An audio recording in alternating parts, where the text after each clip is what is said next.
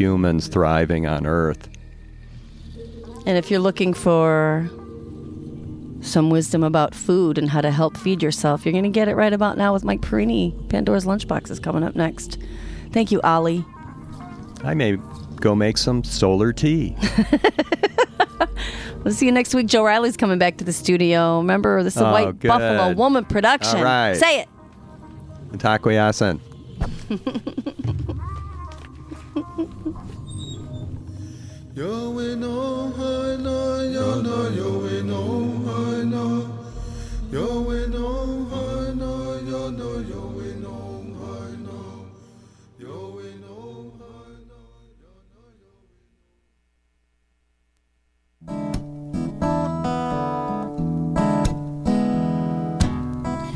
Pandora's box, a box of chocolates. Would I know to stay away? I said, if Pandora's box, a box of chocolates, would I eat them anyway?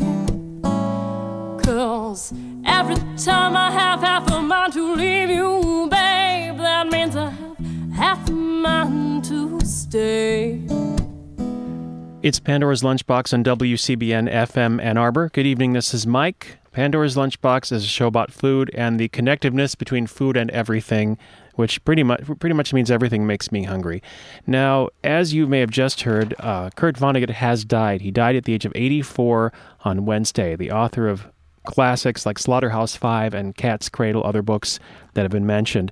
And I'd like to start the show with a little bit of Kurt Vonnegut speaking. He's reading from Slaughterhouse-Five here, and this has food references, and so you see it's all connected.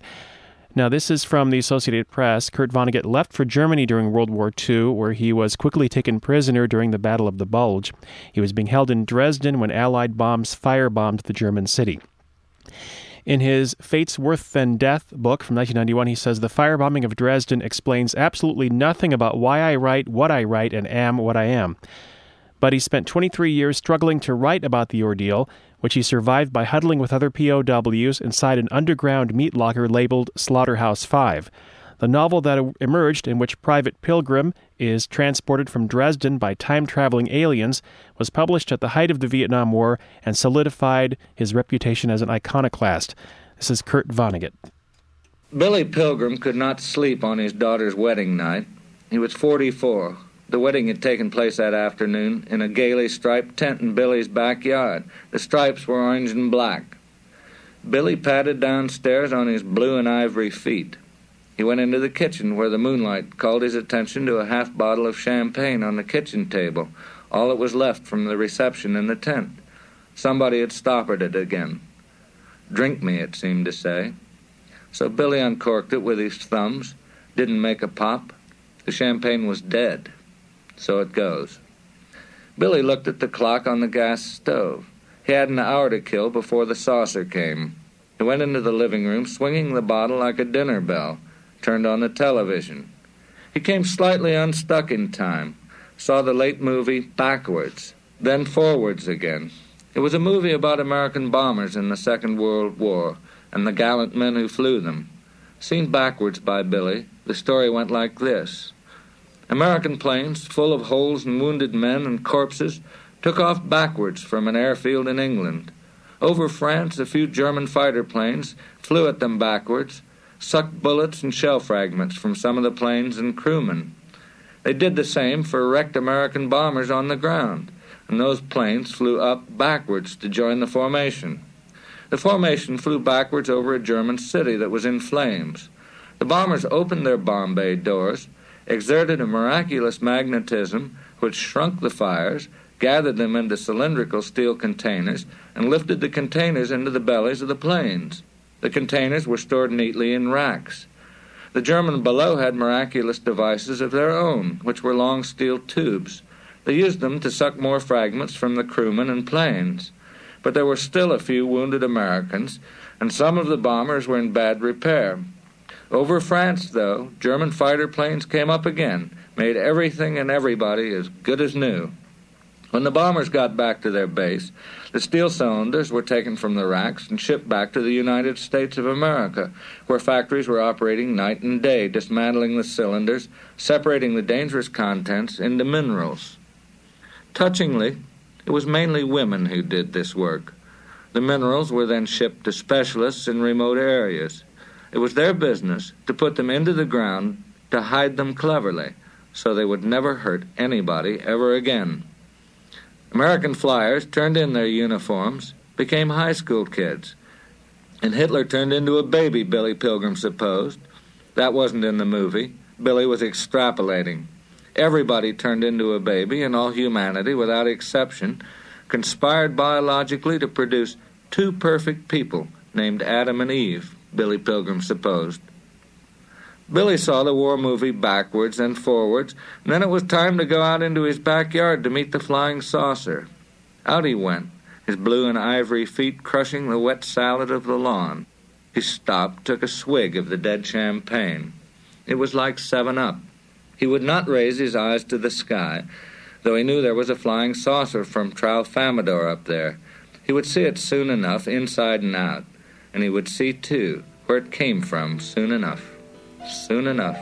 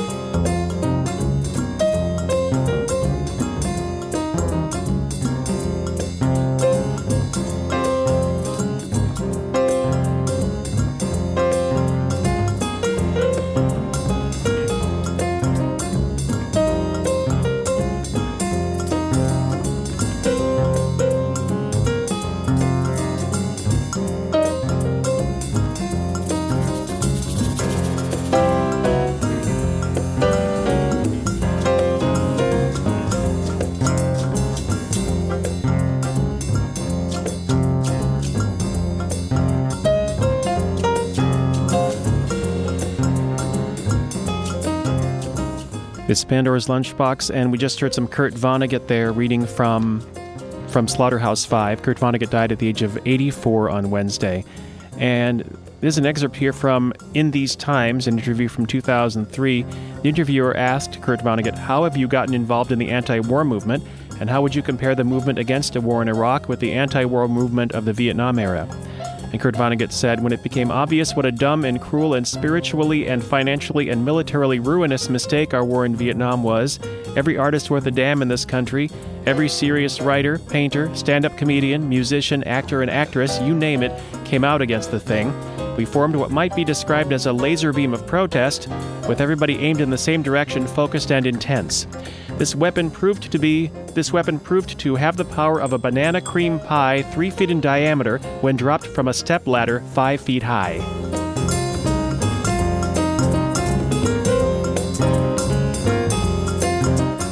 That was Kurt Vonnegut. And we're listening to some music by Moore, Karush, and Velez. This is from an album called Mocave Volume 1 on the Audio Quest label. And thinking of Kurt Vonnegut made me think about, well, Kurt Vonnegut and Friday the 13th coming up tomorrow, and food, always food, made me think about bad luck and food and surrealism. Did you know about the Boston molasses disaster? This is something that might have been in a Kurt Vonnegut book, maybe in Breakfast of Champions, I don't know, but this actually happened. You can look it up on Wikipedia. The Boston molasses disaster, also known as the Great Molasses Flood or the Great Boston Molasses Tragedy, occurred on January 15, 1919 in the North End neighborhood of Boston. A large molasses treacle tank burst, and a wave of molasses ran through the streets at an estimated 35 miles per hour, killing 21 people and injuring 150 people.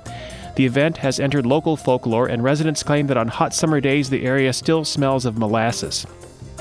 The disaster occurred at the Purity Distilling Company facility one day before the 18th Amendment, which mandated prohibition of alcohol production, was ratified. It was an unusually warm day. At the time, molasses was the standard sweetener in the United States. It has now been supplanted by high-fructose corn syrup. Molasses can also be fermented to produce ethyl alcohol, which is used in making liquor and was a key component in the manufacturing of munitions. I think we have a connection here to Slaughterhouse-Five. The stored molasses was awaiting transfer to the Purity plant, situated between Willow Street and what is now named Everettese Way. If only a Bostonian were here to help me with this. In Cambridge, Massachusetts. A huge molasses tank, 50 feet tall, 90 feet in diameter, and containing as many as 2.3 million U.S. gallons of molasses collapsed. Witnesses stated that as it collapsed, there was a loud rumbling sound like a machine gun as the rivets shot out of the tank, and that the ground shook as if a train was passing by. The collapse unleashed an immense wave of molasses between 8 and 15 feet high, moving at 35 miles per hour and exerting a pressure of 2 tons per square foot. The molasses wave was of sufficient force to break the girders of the adjacent Boston Elevated Railway's Atlantic Avenue structure and lift a train off the tracks. Nearby, buildings were swept off their foundations and crushed. Several blocks were flooded to a depth of 2 to 3 feet of molasses. Now here's a quote. Molasses waist deep covered the street and swirled and bubbled about the wreckage. Here and there struggled a form. Whether it was animal or human being was impossible to tell. Only an upheaval, a thrashing about in the sticky mass showed where any life was. Horses died like so many flies on sticky fly paper. The more they struggled, the deeper in the mess they were ensnared. Human beings, men and women, suffered likewise. The Boston Globe reported that people were picked up by a rush of air and hurled many feet. Others had debris hurled at them from the rush of sweet-smelling air. Wow. So that is, oh my God, this is the molasses. Here we go. I can't even speak. The Boston Molasses Disaster, also known as the Great Molasses Flood or the Great Boston Molasses Tragedy. And there's more on this on Wikipedia. There's a lot on this. First to the scene were 116 sailors from the lightship USS Nantucket training ship that was docked nearby. And they came to help. The Boston Police, the Red Cross, the Army, and other Navy personnel arrived. Some nurses from the Red Cross dived into the molasses while others tended to the wounded, keeping them warm and made hot coffee as well as keeping the exhausted workers fed. Many of these people worked through the night. The injured were so many that doctors and surgeons set up a makeshift hospital in a nearby building. Rescuers found it difficult to make their way through the syrup to help the victims. Oof, what a mess. So, here's one. It took over a man-decade, the amount of work in a decade of pure labor without breaks, to remove the molasses from the cobblestone streets, theaters, businesses, automobiles, and homes. And it goes on and on. That's the molasses disaster of January 15th, 1919. Friday the 13th is coming up, and again, it made me think about bad luck and food. Speaking of bad luck and food, you wouldn't want to be eaten on a day like this, would you? Now, there's a fellow who has been wanting me to play this song by the Police, Friends, for quite some time. I think it was January. It's pathetic that I haven't gotten to it. I keep meaning to. This is the Police with the B-side to Da-Do-Do-Do, Da-Da-Da-Da, and this is Friends, and it's spoken by Andy Summers, and it's about eating people. Let's see if you can make out any of the words, and I'll try to remember some of them, and we can translate from English into English. Goes a little something like this. I like to eat my friends and make no bones about it. I like to eat my friends, I couldn't do without it. Ain't a man or poet friend, I know just how you'll taste. Your limbs go sliding down my throat and never go to waste. Your death, of course, will sadden me until I drop your essence. I know your life was not in vain when digestion is commencing. Consider this a celebration and the deepest pack of friends. I hope that you will dine on me when I come to an end.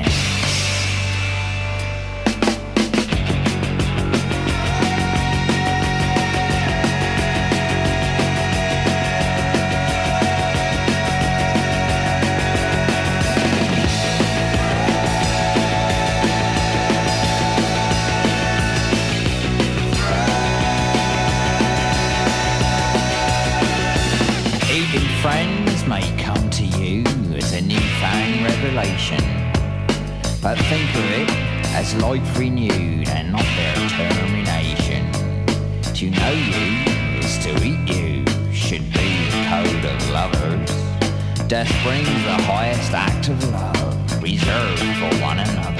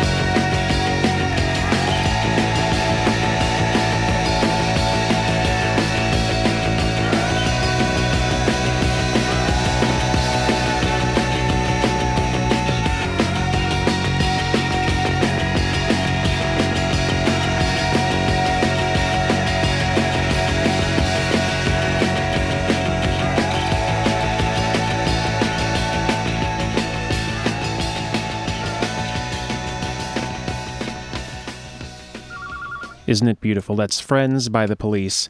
The B-side to Do-Do-Do-Do, Da-Da-Da-Da.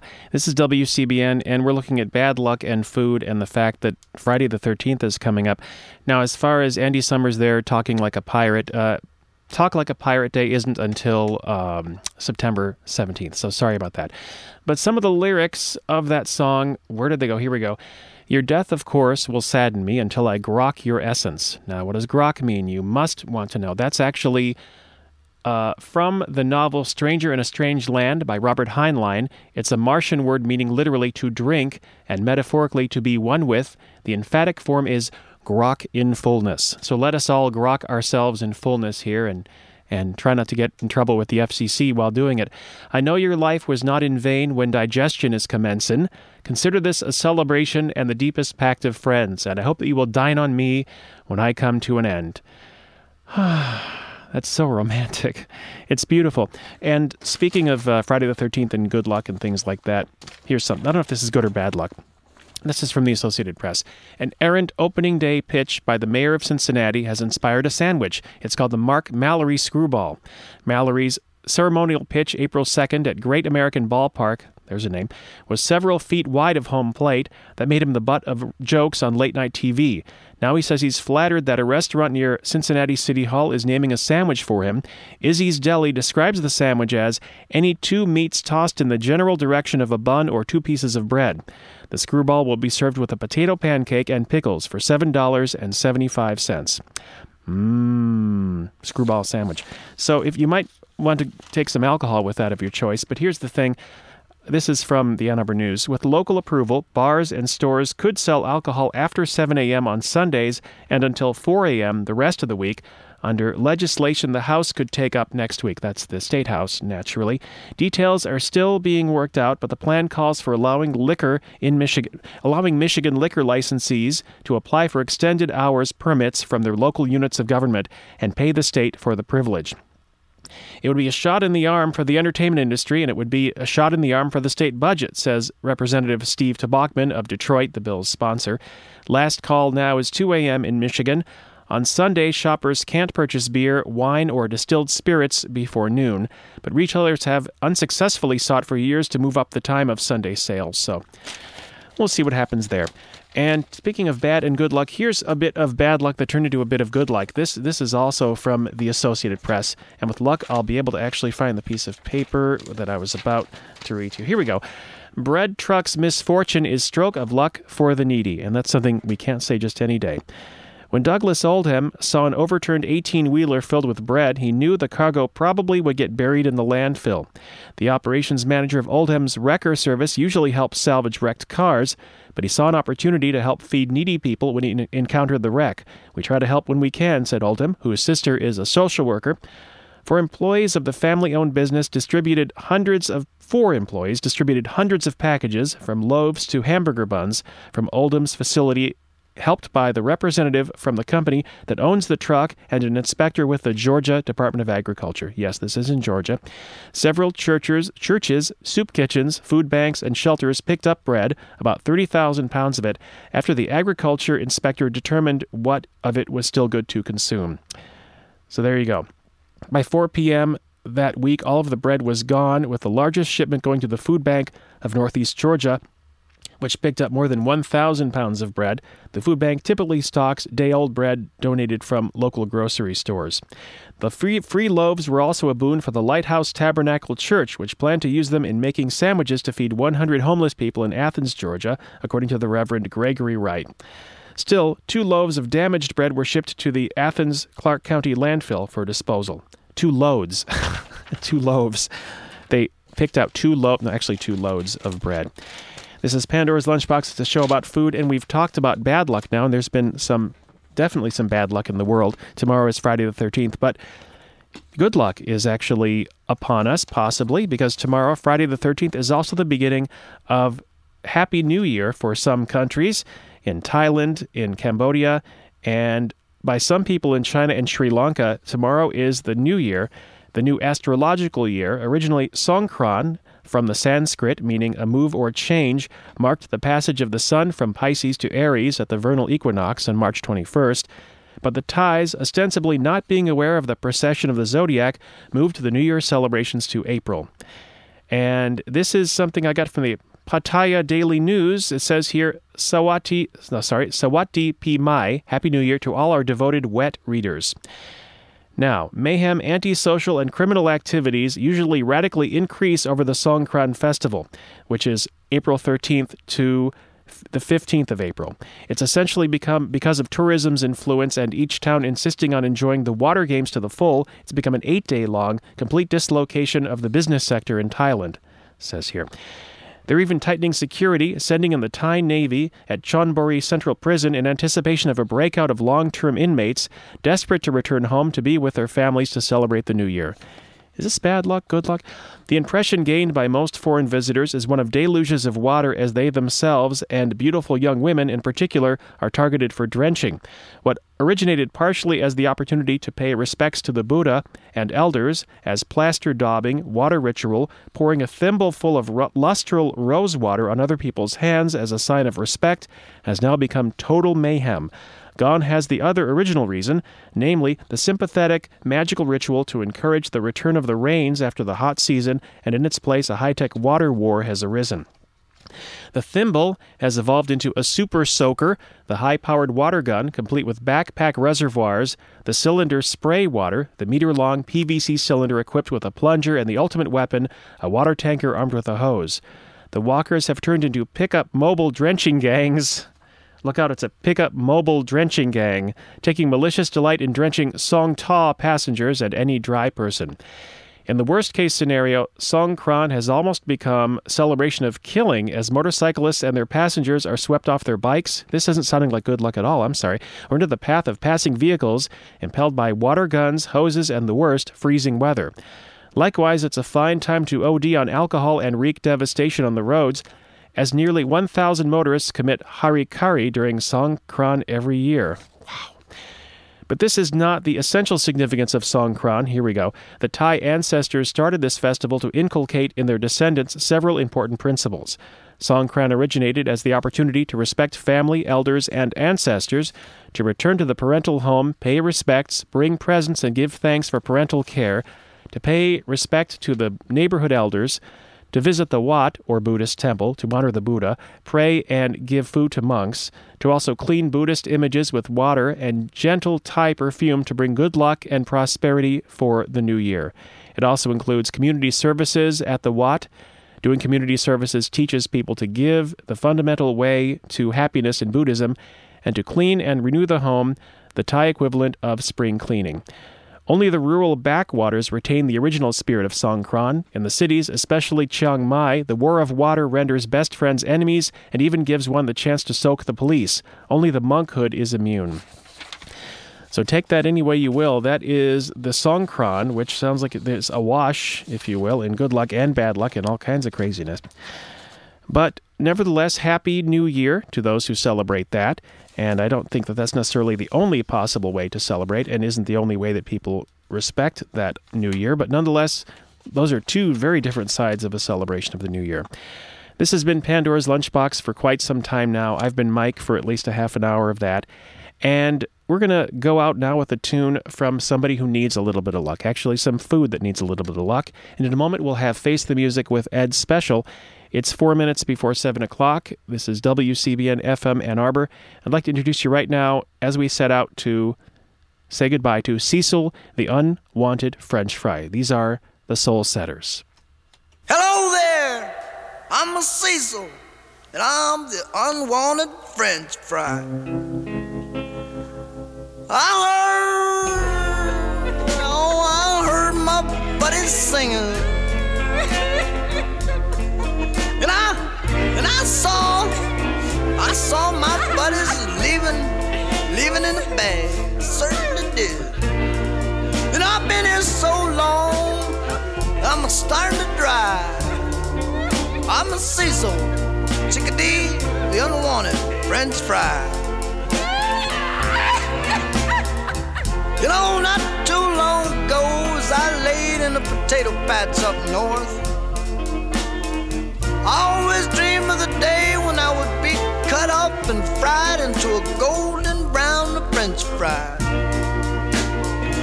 And I dream of the big city with the bright lights, and I'd lay in a golden pan under a nice hot little old light, just waiting for somebody to come along and eat me. But instead I got stuck out here in this old dilapidated run-down hamburger stand, where heaven knows who goes by, and nobody around here seems to like French fries. I've been here about 3.5 hours, and this owner is too cheap to buy a 20-watt bulb to put under me so I can keep warm. You know, I got a cousin who went up to the city, and I can just bet you that he's lying in a nice golden pan, along with all my other relatives, just tanning himself to a golden brown. And people are just angering for just a little old bite of him, while I'm sitting here all cold and hard, and just wondering what's gonna become of me. You know, it's an awful thing when you're all alone, when nobody cares whether you stay or go. I only wish that somebody would come and order me, and take me in their hand, put me up to their teeth, and bite into me and say, is that French fry good? Instead, I guess I'll just get thrown out like all the others.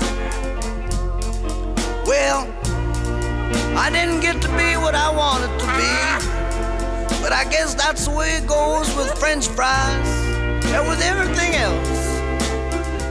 So if you're not what you want to be, try to make the best of what you are. I gotta go now, but remember, if you ever go and you see an old brown broken up French fry trying to keep itself warm, that'll be me, Chickadee, old Cecil. Order me, take me home. I sure will be good to you when you bite in. Well, I gotta go now, so don't forget, I'm a Cecil, the unwanted Frenchie. Oh yeah, I'm a Cecil, the unwanted Frenchie. Oh, I'm gonna be the one and only little old Cecil. That's me. 'Cause I'm Cecil, the unwanted Frenchie.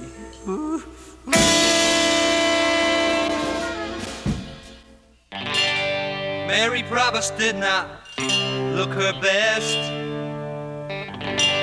The day the cops bust into her lonely nest in that cheap hotel up on Hollywood West.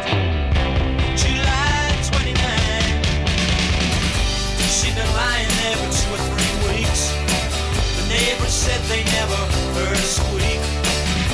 But hungry eyes that could not speak said even little doggies have gotta eat. She was a winner that became the doggies dinner.